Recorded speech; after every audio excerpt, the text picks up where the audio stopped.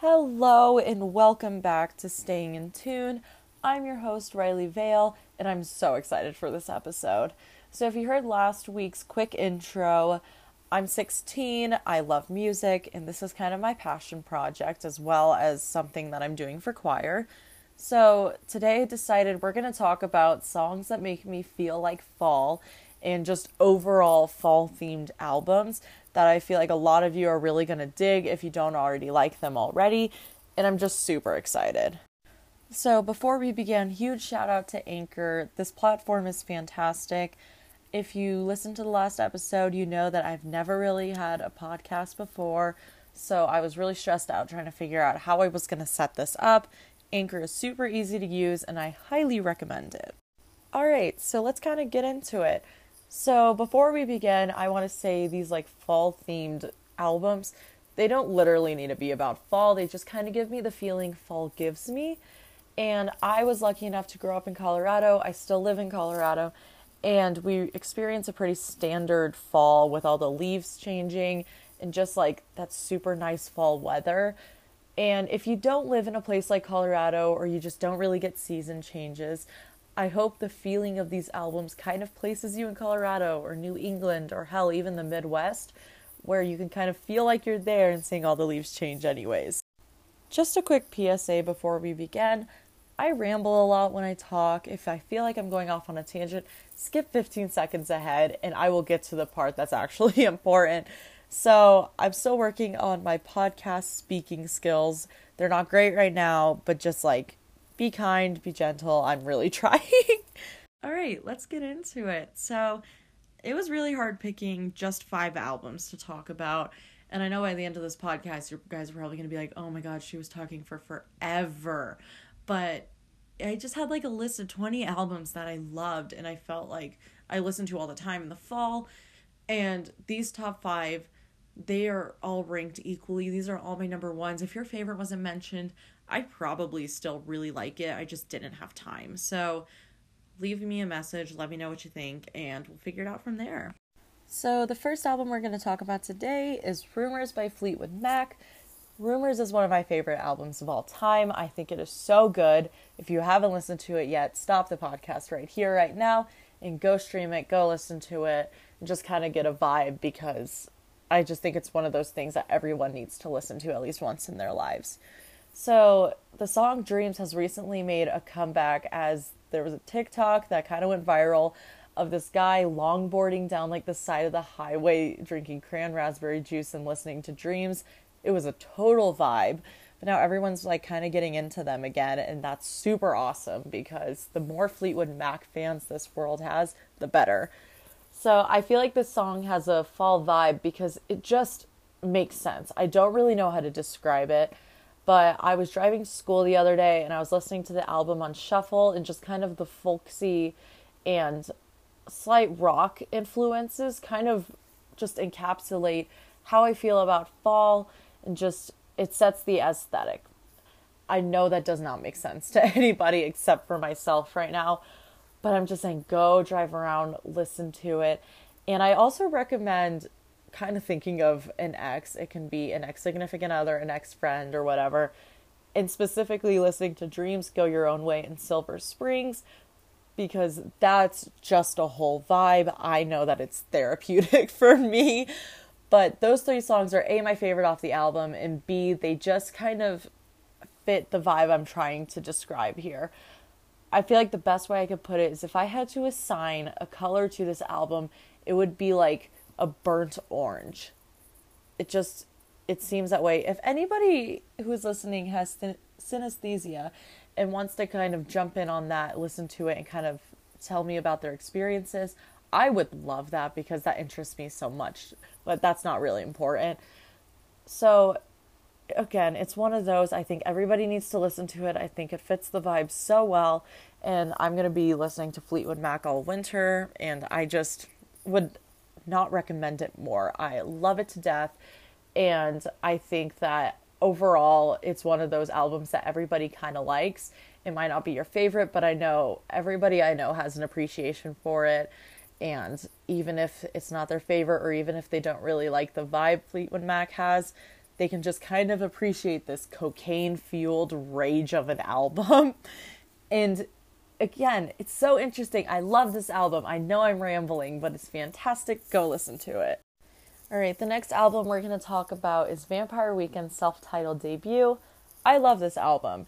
I think Vampire Weekend is just such a fun band, and I just really love listening to all of their albums. And in specific, this album has a ton of super fun orchestrations in it. And if you don't really listen to Vampire Weekend, they have a ton of classical influence, and their lyricism is absolutely insane.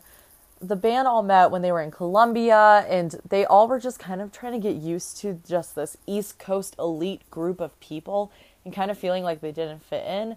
And those sentiments really like show in the lyrics of this album and kind of the ways each song is written. My favorite songs off this album are Oxford, Walcott, and Cape Cod Kwassa Kwassa. I have so many favorites. It's so hard to like narrow it down to 3. I would say my second favorites are A-Punk and Campus. Everyone I know has listened to A-Punk at some point. It's just like the super quirky song that got pretty mainstream. But I would say Walcott is probably like my number one favorite. The lyrics are fantastic. Like, especially in Oxford, where one of the biggest like repeated lyrics is who gives a fuck about an Oxford comma, and just kind of talking about how all these kids who are like super elite and go to this like super rich private school and who are just like acting all sophisticated, and Ezra Koenig is like, okay, and what about it? Like, why is this so important? Why do you feel like you need to be superior to everybody else? And that song is just super fun. I mean, I go to a public high school that isn't the richest around, but we're also not super poor, so I kind of understand the people who Koenig was writing about. And then with Walcott, my favorite lyric out of it is, don't you want to get out of Cape Cod tonight? And just kind of being like, can we go somewhere else? Can we get away from this elitist nature and just kind of go experience life and just go have fun for once and not feel super stressed? And then Cape Cod Kwassa Kwassa is just a super fun song because it's totally making fun of these elite people, and they're all like, oh, did you go do all that stuff back at your summer home? Did you get everything in order? Is everything perfect? It's so funny. I love it dearly.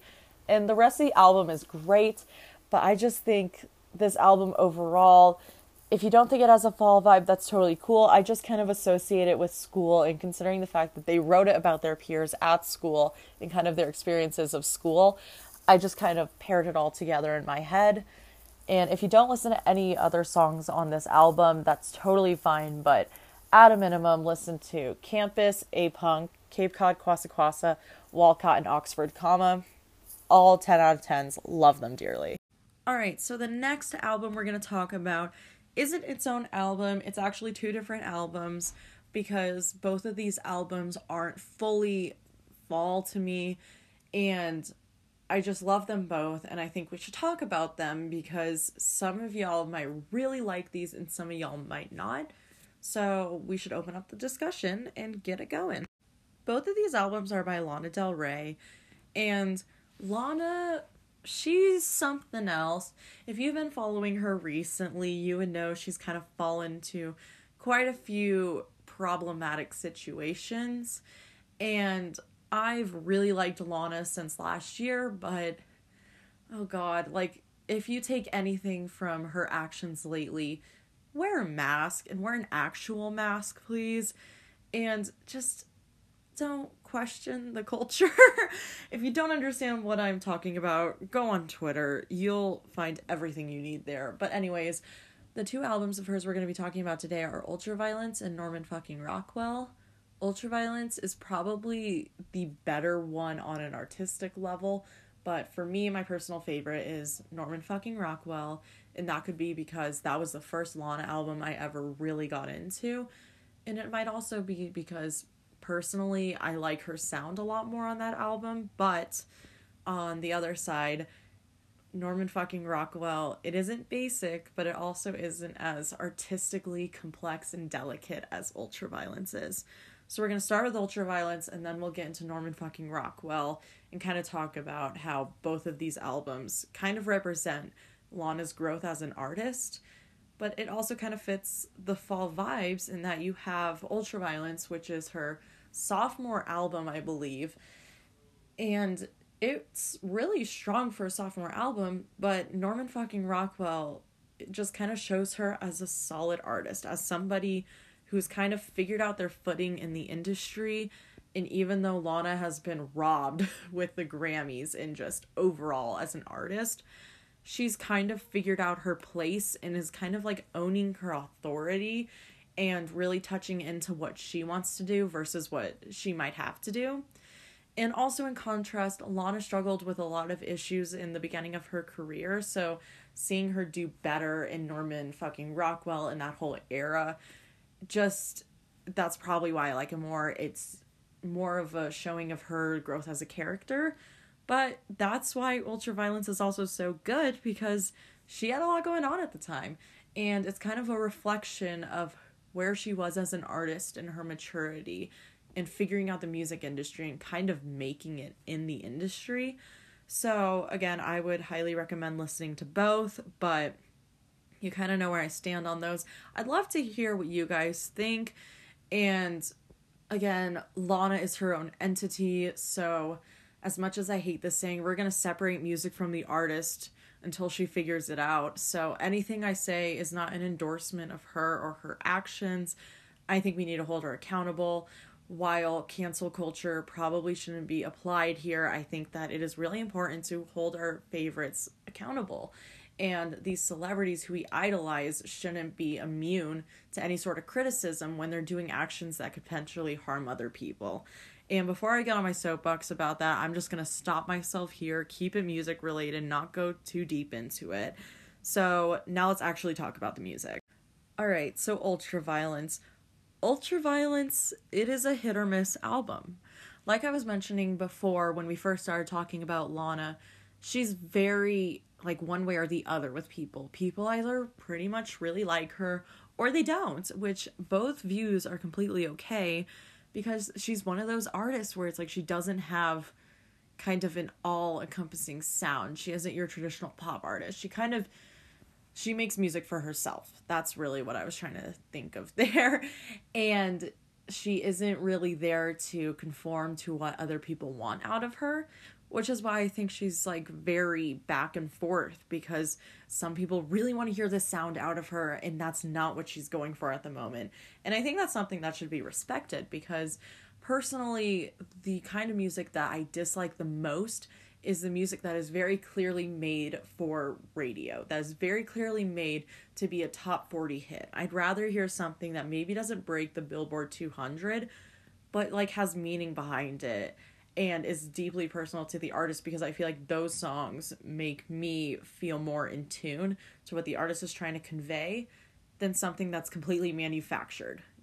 So that's me personally. I'm not saying pop songs are bad. I truly do enjoy a lot of top 40 hits, but I feel like I would rather have something that's maybe a little longer, that maybe isn't as popular, that's really artistically driven, than something that didn't take as long and is just kind of out there to be played on like Hits 1 or whatever. No shade to Hits 1, but that's just my personal feeling. So with Ultraviolence, I would say my top 3 songs from this album are Brooklyn Baby, Shades of Cool, and West Coast. If you don't listen to anything else out of Ultraviolence and you only listen to those 3, that's fine, but I feel like those 3 are the ones that you have to listen to, and then just go listen to the whole album while you're at it. But anyways, I would say my favorite out of those 3 is West Coast, followed really closely by Brooklyn Baby. West Coast artistically is fantastic. She just, I can't even describe how she does it, but that song, straight ascension to heaven. Like, there isn't another song that I think would fit just kind of this whole vibe I'm going for. And I'm just now realizing this as I've been recording it and trying to get this podcast done over the past week, is that I realize that not a lot of people are going to understand what I'm trying to get at when I'm saying the fall vibe. So if you don't understand it, please leave a message or whatever, because I feel like I could go more in depth in that in the next episode. So Yeah, whatever. But back to the point. I'm sorry, I go on tangents when I'm talking. Again, starting the podcast, figuring it out, whatever. So, sorry for the weird cut. We had a weird recording moment and had to redo it. But anyways, West Coast, best song on the album, just artistically and based off of personal taste.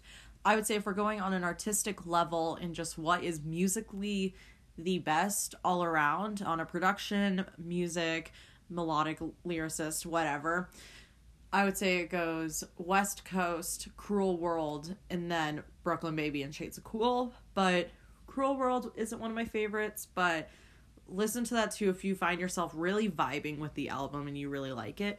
But anyways, let's talk about Brooklyn Baby.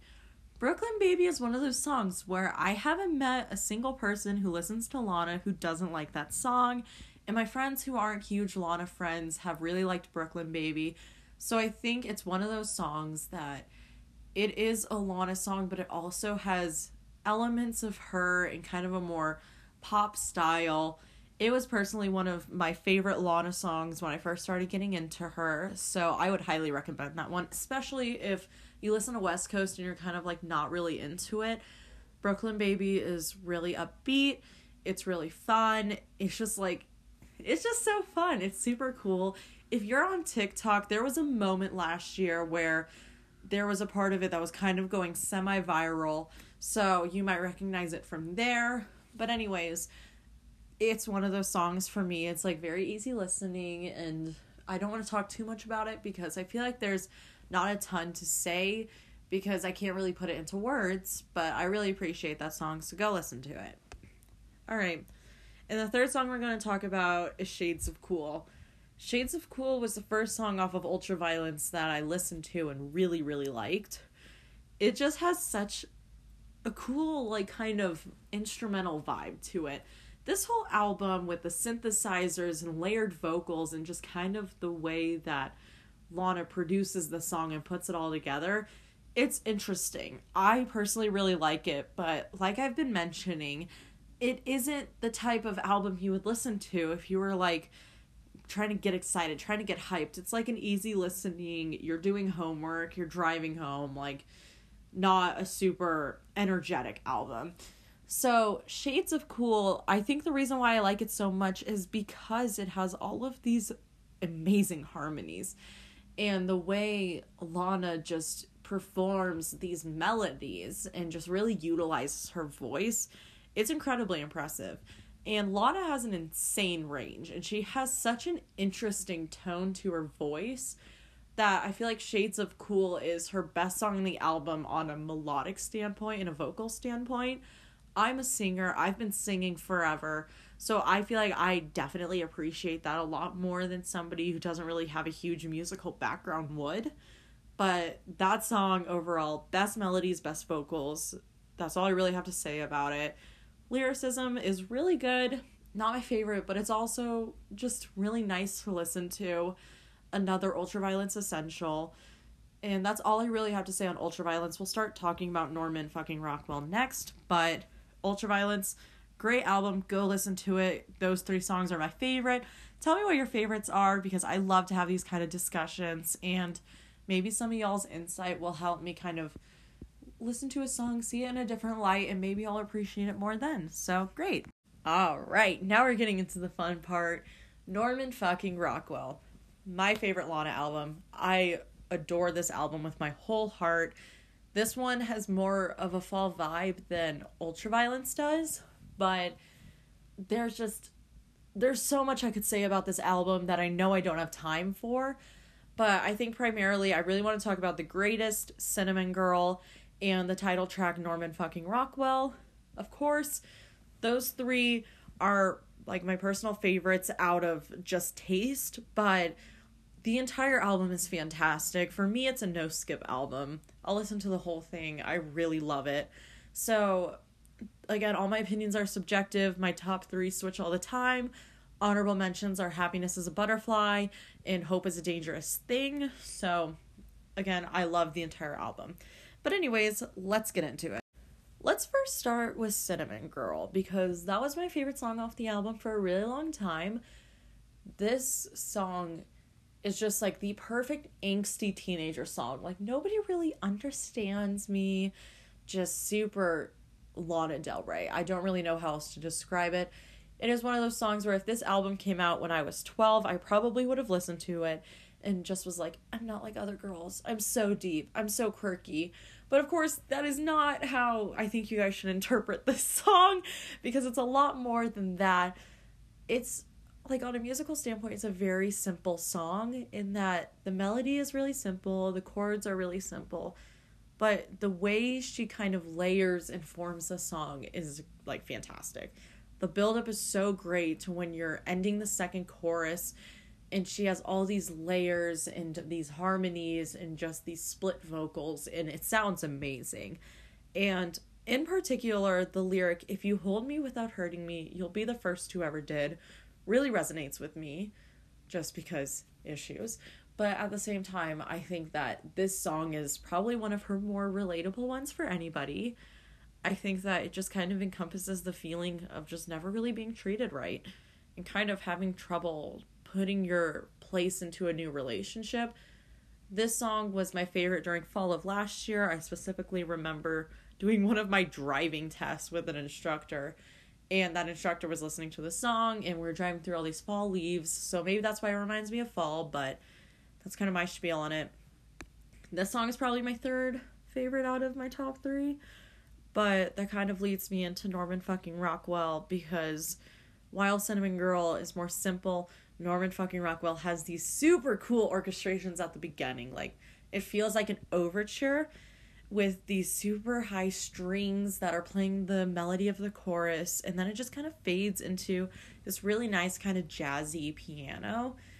And her lyrics in this song are so good. They just kind of encompass the feeling of the album, which is probably why it's the title track.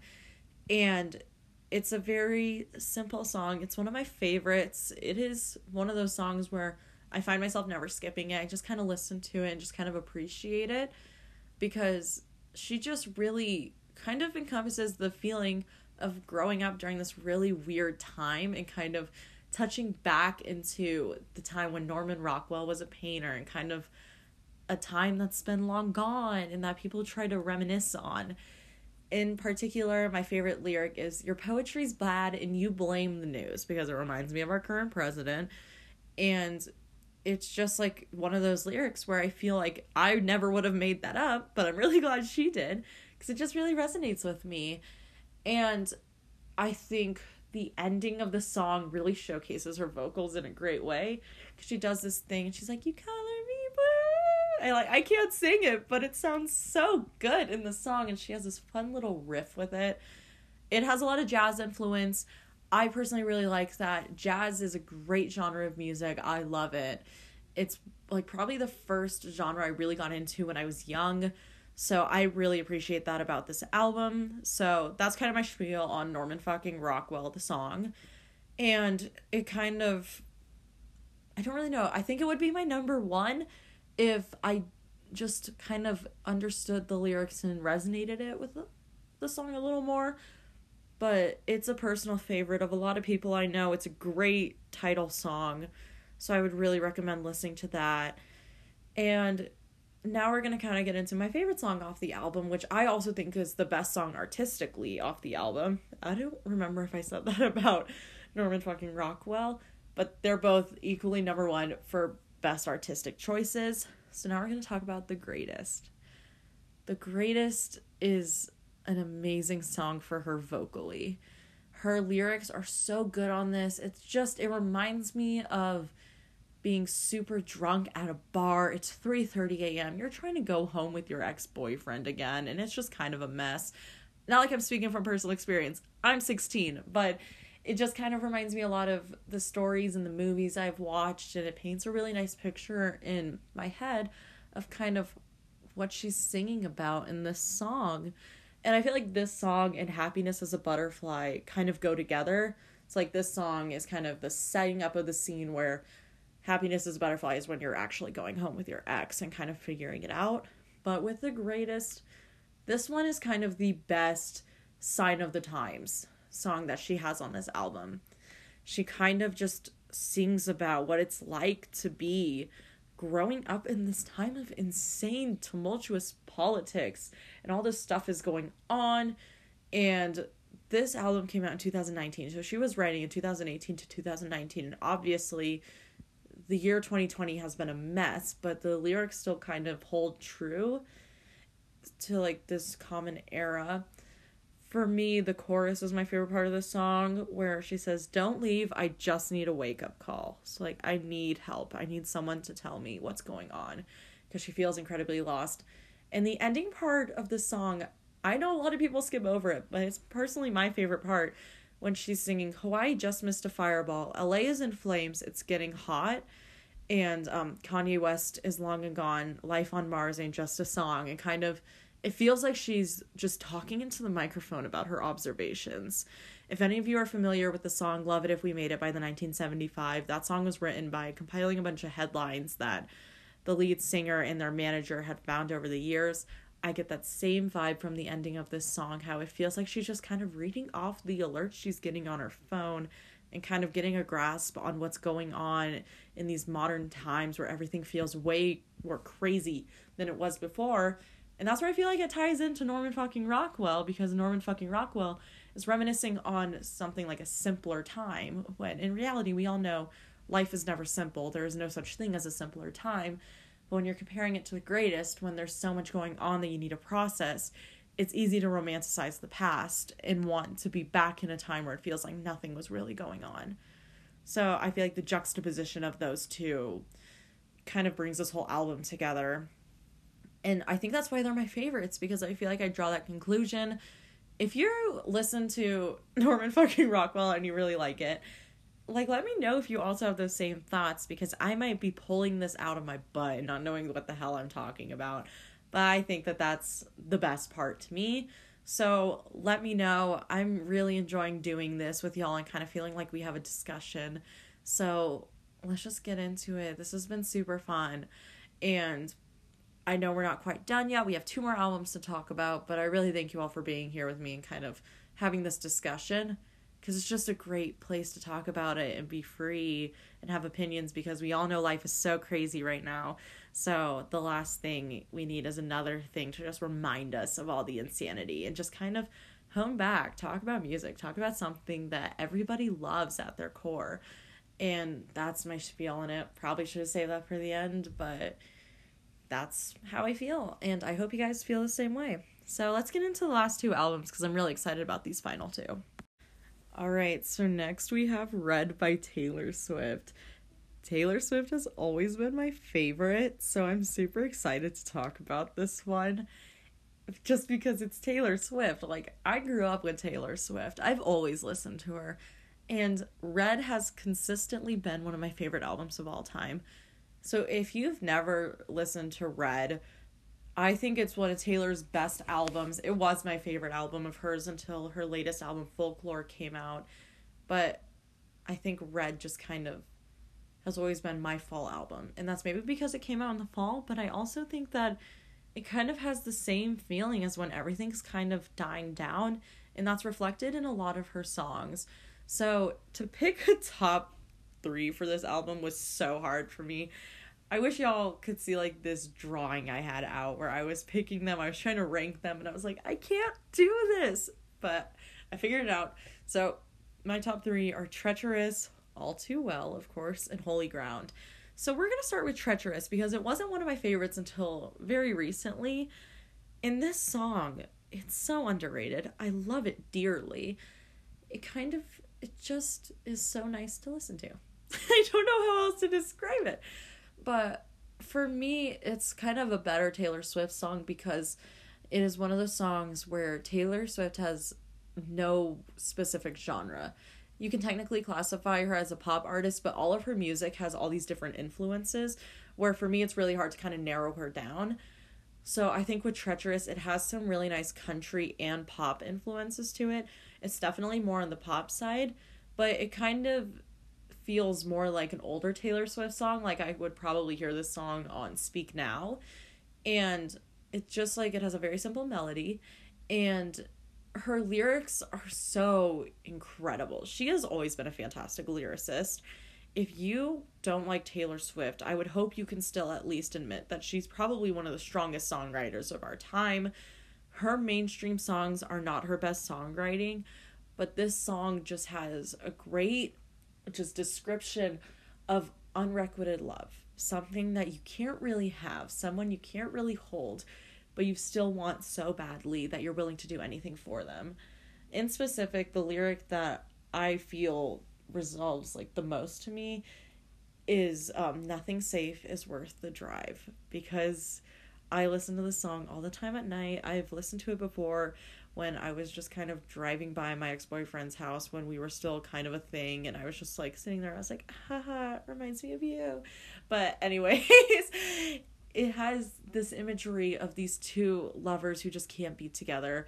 For me and a lot of people on Twitter, because that's where I kind of got this idea from, a lot of people kind of see it as a gay anthem and something about being closeted and being in love with somebody who's the same gender as you, and kind of feeling like you could never be with that person even though you want to so badly.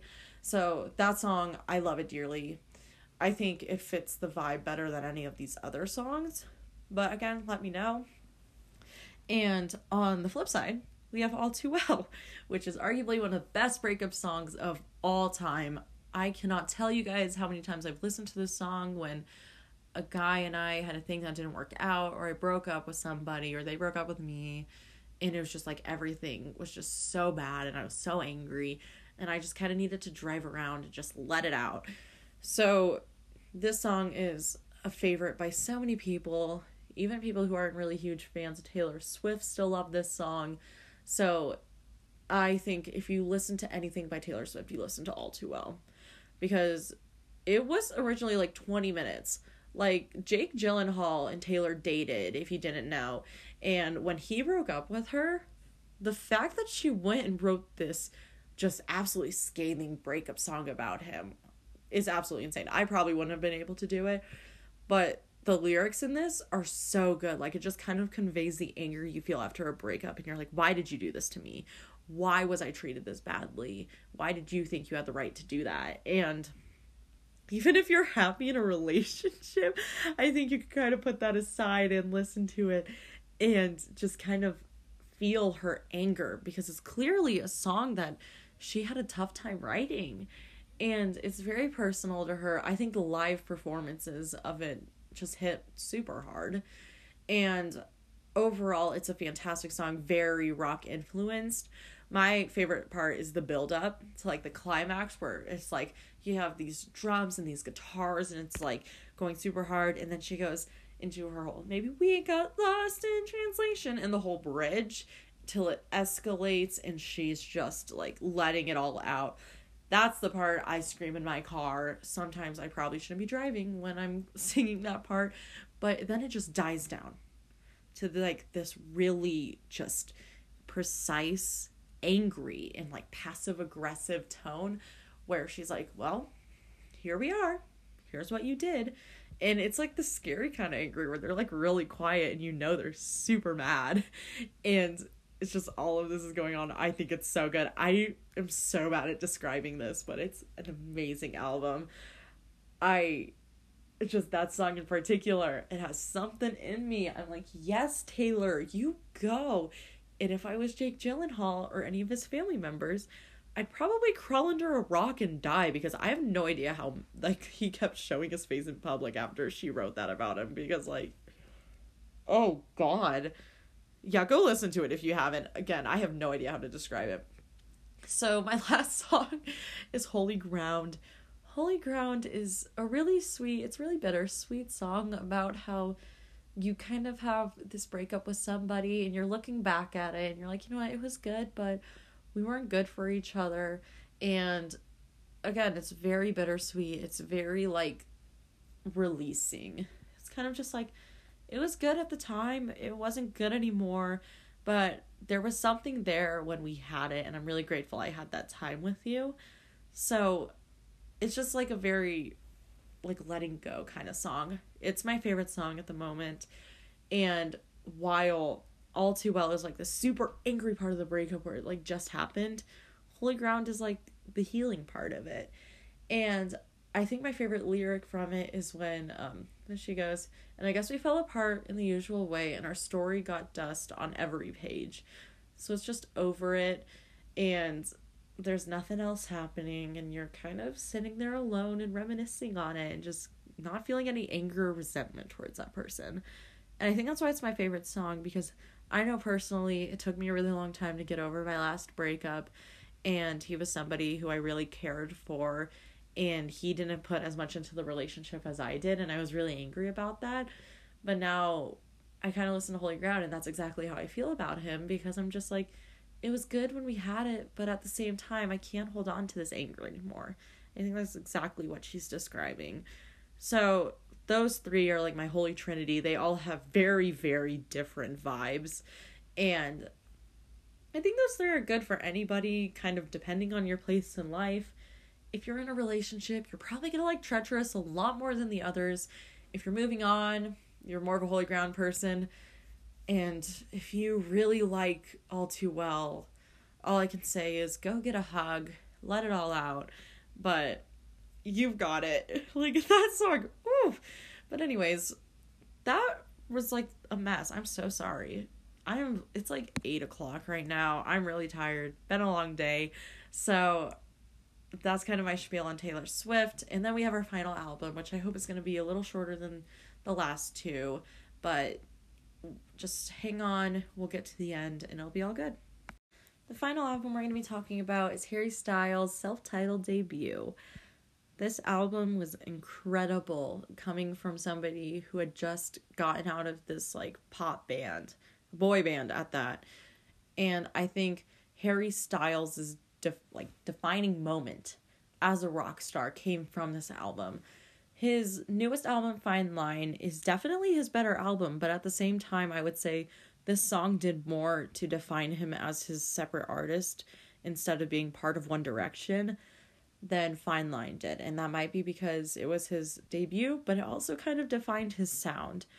And there's so many things I could say about this album. I'll be referring to it as HS1, and my top three from this album are From the Dining Table, Sign of the Times, and Ever Since New York.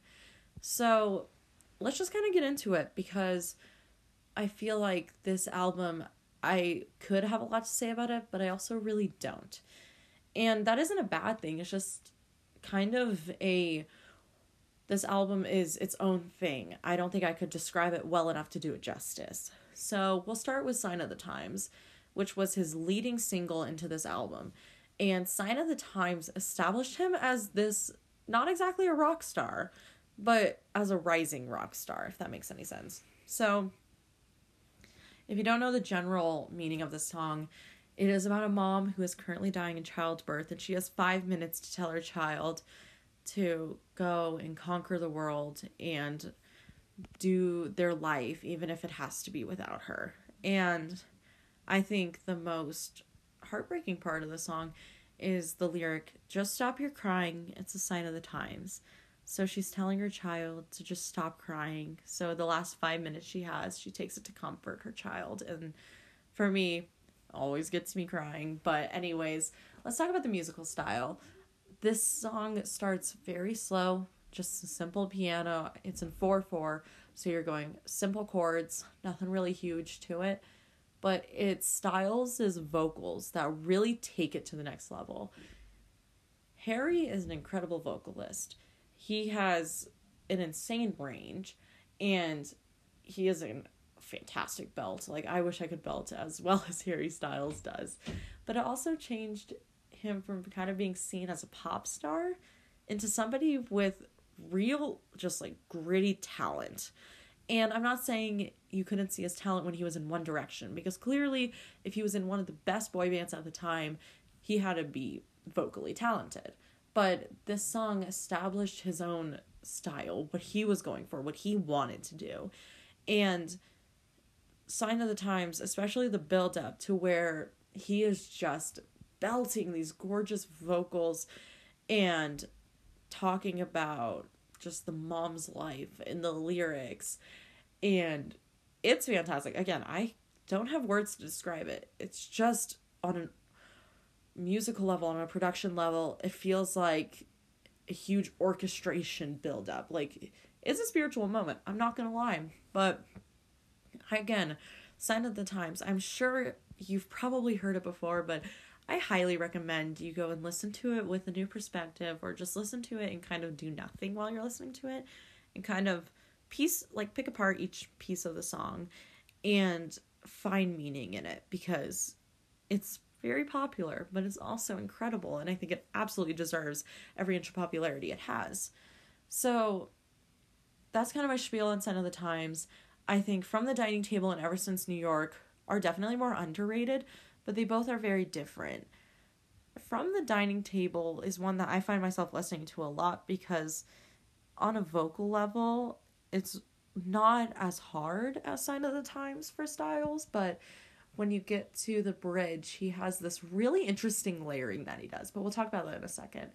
So, From the Dining Table just has this like really nice, simple guitar chords in the back and kind of this picking pattern, and it kind of feels like he's just talking to you about how he feels at the time, or writing in a journal, and it has a very languid type of feeling to it, where you kind of feel like you're just kind of pacing in a hallway, not really doing anything, trying to figure out how you feel. And I think in specific, the chorus is my favorite part, because he says the lyric, "Comfortable silence is so overrated," and then, "Even my phone misses your call, by the way." So it's almost like a voicemail left the following morning after a breakup or after a fight. And that's when we kind of get into the bridge, where he sings the bridge 3 times, but every time there's a new vocal layer added and a new harmony, until there's like a small choir singing it at the end, and then it goes back to just Styles and the finger picking. So a very simple song, but it's very beautiful, and I would highly recommend that one. And then there's Ever Since New York, which is written about how Harry's stepdad had cancer, and all you kind of want is good news. So this song is definitely more kind of folksy and like folk rock centered. That's what I was thinking of. And for me, the song kind of reminds me of a first snowfall after a really long winter. I know that doesn't really make sense, but it's like the first and last snowfall. That's what the song reminds me of. My favorite lyric is, "Oh, tell me something I don't already know." And it's a really good song. I'm so bad at describing this, but I think on a musical level, he just kind of goes into this stage where it's a very vulnerable stage for him. And it has these really awesome guitar riffs in the back, and is overall a really good song. I would really recommend it. This song, in terms of it being like a fall vibe, it just kind of reminds me of just hanging out in my room and just watching the leaves change and watching them fall and a storm blow in. And that's very specific imagery. I'm well aware of that, but I would hope you'd be able to kind of see that. If it helps, I have a really big window in my room, so I can kind of see everything. I can see my neighborhood, kind of watch life pass me by, and just be a bystander to the commotion of everything going on. And that's the vibe I get out of this album. So I hope that helps. If it doesn't, I'm very sorry, but yeah. And that finally brings us to the end. Thank you for hanging out with me the entire time. Again, I am a new podcaster. I am still learning how to pace and talk and be a lot smoother with my sentence structure. But I just really appreciate you all listening. I was really excited to start this podcast because I've always really wanted a podcast, and it's going to be a little rough and bumpy the first couple of episodes, but I'm really hoping I'll get my foot on the ground, kind of feel my way around, and get things a lot smoother. So we're doing some trial and error right now, but I really appreciate you listening. I highly recommend you go listen to all those albums. Tell me what you think. They are all so fantastic in their own right, and I think that everyone can find something I like in each of those albums. And music is my favorite thing. I love sharing the songs that I'm listening to, and I hope we can all just have a great conversation about it at some point. So again, that brings us to the end. It brings us to our song of the week. Thank you to Anchor again, and I hope you all have a fantastic rest of your week. And for those of you who are heading into winter and getting some colder temperatures this week like I am, stay warm, keep it positive, keep it going. And if you're lucky enough to be somewhere with a warmer climate, just know I'm extremely jealous of you, and I still hope you have a great week. All right, I'm very excited about the song of the week. So this song of the week, I think it just reminds me of fall because that's all I've been listening to this fall. It's Yellow by Coldplay. So I feel like if you are single and if you're in a relationship, you can highly relate to this song. For me, I take it in the sad way, in like a breakup where it wasn't fully mutual on the breakup stage. And I feel like if you're in a relationship and you're just really in love with somebody, great, perfect for you. Glad you're happy. But anyways, this is Yellow by Coldplay. It's one of my favorite songs. I'm not a huge Coldplay person, but I love this song so much. So give it a listen if you really like it.